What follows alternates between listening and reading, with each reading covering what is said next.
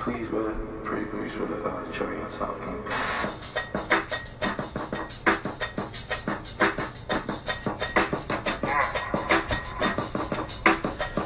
So, welcome back to 2 Cents. We're talking about the playoffs right now, the NFL playoffs, and I'm still with my co-host Brian Crum right now. What's up, guys? So, I want to ask you, Brian, who do you see in the NFC Championship game, or NFC and AFC Championship game in the future, and what do you want to see out of these playoffs this year? We'll start with the AFC.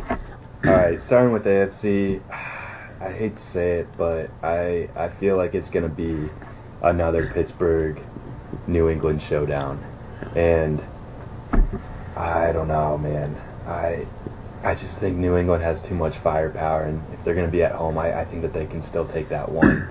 That Jacksonville-Pittsburgh game, that's going to be fun. But Big Ben's going to be at home, and we all know Big Ben plays incredible at home. I don't know why he doesn't play good on the road, but he plays incredible at home, so having home field advantage in that one's going to be huge. Yeah, it's going to be big to see if Brown's able to come back after the wild card round. I mean, I think we both expect Jacksonville to beat Tennessee Chargers or Buffalo, early on. Kansas City, Baltimore, that's going to be, I feel like, a toss-up for the most part whenever they end up playing. I feel like Baltimore is going to sneak that one out. Yeah, I think that Pittsburgh has the skill players, especially if Brown's out there, to beat New England. But I think New England's better coached, and they probably have the better quarterback out of the two. So that's sort of where I would give the edge to. I usually go with quarterbacks in these kind of matchups because both teams are pretty even for the most part once you reach this level. So quarterbacks is something I would follow up. Especially with all those weapons surrounding them. Now the NFC's interesting. They have Philadelphia's 1, Minnesota's 2. We have the Rams, Saints, Carolina. Atlanta might get in. It's either going to be Atlanta or Seattle. But the quarterback situation for the top two teams, Philadelphia and Minnesota, they're on their backups. Minnesota's on the third string, which is really interesting. But how do you? When's Case Keenum? Is he out? He's there. He's their third string guy. Yeah, it's Bradford, Bridgewater. Which Bridgewater didn't really play this year, so he's sort of the backup, I guess. I don't know, man. I'd almost consider Keenum the number one now. Oh, I think so. Playing out of his mind. Yeah, it's gonna be an interesting topic to talk about whenever that decision has to comes up with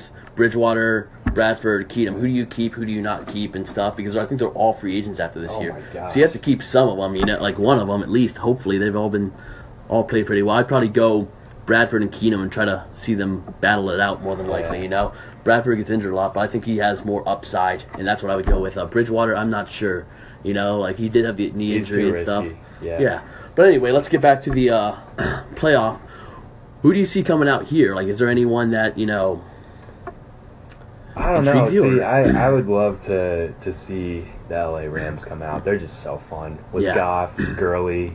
That's a lot of fire. Aaron Donald on the defense. Oh my gosh, man! I just don't know. They're pretty young, so I don't know if they can do it. If they have the experience, they don't have it. So I'd love to see that, but I also have a weird feeling that New Orleans or Carolina could end up coming out of the NFC just because of their experience and their quarterback play with Drew Brees for the Saints and that of running course attack. Cam Newton. That running attack with the Saints has been phenomenal and stuff. You can't stop it. Yeah, I agree with you there a lot.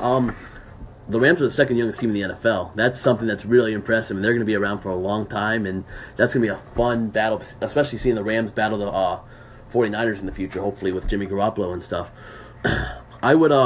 I'd probably choose the Rams out of that, just because I think Sean McVay's the head coach. He's 32 years old. He's from Miami University, and for some of you that might not know that, I go to Miami right now, so I'm a big fan of Sean McVay. But he's changed that offense completely. With last year under Jeff Fisher, it was pretty poor and stuff. But now he has Todd Gurley re-energized. I know you know that now and stuff. Jared Goff's looking like a first overall pick. It's looking pretty good. Think about that though. Think of how terrible Jeff Fisher has to feel about his life right now. Case Keenum is leading Minnesota. You're right. To second team in the NFC right now with Minnesota, and he was the quarterback for the LA Rams last year. First 8 games for him last year. Yeah, and then Todd Gurley is going off this year. Yep. And Todd Gurley was so silent last year. Yes. Yeah. I mean, Jeff Fisher he's a defensive-minded coach. I think that's it. Sean McVay slowed it down a little bit, focused getting the ball to Gurley and stuff, and he's just been a great leader. He slowed the game down for Jared Goff. I think he does audibles occasionally at the line for him and helps him out there. So, to continue this, let's talk about Philadelphia, Minnesota, the top two teams.